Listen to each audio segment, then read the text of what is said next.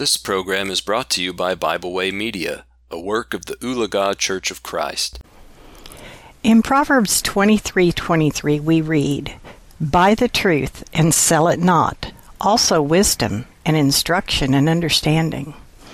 This is a very important scripture that should be indelibly imprinted in our minds. Without the truth of God, we are nothing. We are lost. Because of the resurrection of Christ, we have the forgiveness of sin if we are obedient to His Word. In 1 Corinthians 15, the Apostle Paul gives an excellent argument for the resurrection. It is well worth an in-depth study. Because God raised up our Lord and seated Him at His right hand in the heaven above, we have that hope of living eternally with God in Christ when we part this earth. For this to be accomplished, we need first to obey the gospel plan of salvation, but we must also keep our lives in fellowship with our Lord Jesus. The word rendered fellowship in the Greek is koinonia. Barnes' Notes defines it like this. Koinonia is often rendered communion. It properly denotes having things in common or participation, society, friendship. It may apply to anything which may be possessed in common or in which all may partake.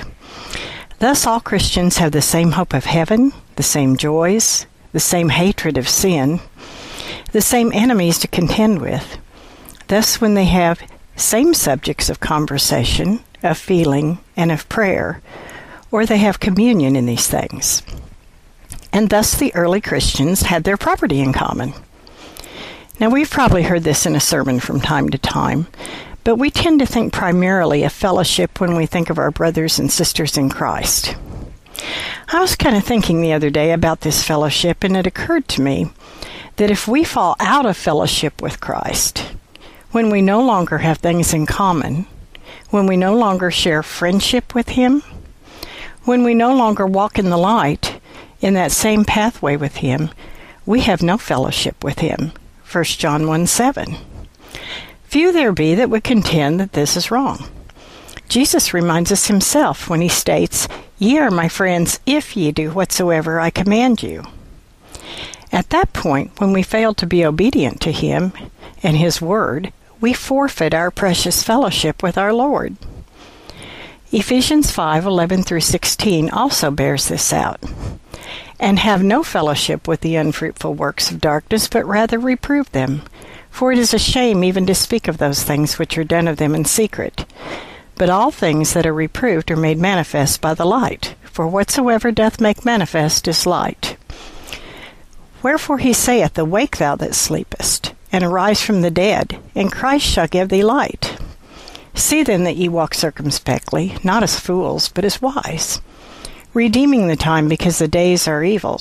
For the fruit of the Spirit is in all goodness and righteousness and truth, proving what is acceptable unto the Lord, and have no fellowship with the unfruitful works of darkness, but rather reprove them."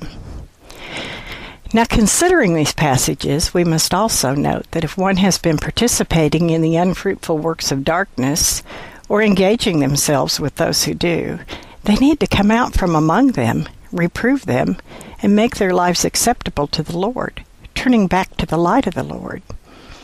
Unless they do so, they are no longer in fellowship with those who are walking in the light of Christ. Fellowship with Christ goes far deeper than just that we read of in Acts 2:42. Sharing a common life, breaking bread together, working together for the growth of the kingdom, having fellowship in the faith. Although all of these are commanded and are enjoyed by the faithful children of God. Paul, speaking of the fellowship he desired to have with Christ, describes for us in Philippians 3:8-11. "Yea, doubtless, and I count all things but loss for the excellency of the knowledge of Christ Jesus my Lord, for whom I have suffered the loss of all things, and do count them but dung, that I may win Christ, and be found in Him, not having mine own righteousness, which is of the law, but that which is through the faith of Christ, the righteousness which is of God by faith, that I may know Him, and the power of His resurrection, and the fellowship of His sufferings, being made conformable unto his death, if by any means I might attain unto the resurrection of the dead. Paul chose to share fellowship of the suffering of Christ. How many of us today could say that? Many of us have suffered being shunned and ridiculed by friends, family, and foes. Some have suffered financially, emotionally, and a few even loss of life for the cause of Christ. But honestly, the majority of us that are Christians have truly suffered little compared to those such as Paul.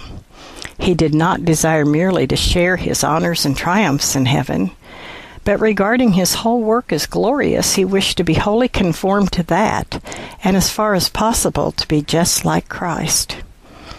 Many are willing to reign with Christ, only they would not be willing to suffer with him. Many would be willing to wear a crown of glory like him, but not the crown of thorns. And many would be willing to put on the robes of splendor, which will be worn in heaven, but not the scarlet robe of contempt and mockery. But ladies, when we do take that stand, when we are brave enough to step up and put our fellowship with Christ on display for his glory, you can rest assured he will be pleased, as will his Father. Fellowship with the Father and our Lord Jesus entitles us to say, Abba, Father. It gives us that confidence and hope that only he can give, and it will carry us to our heavenly abode when we leave this earthly dwelling place. Wise and faithful women of God will fortify their faith and never forfeit their fellowship with the Master. I thank you for listening.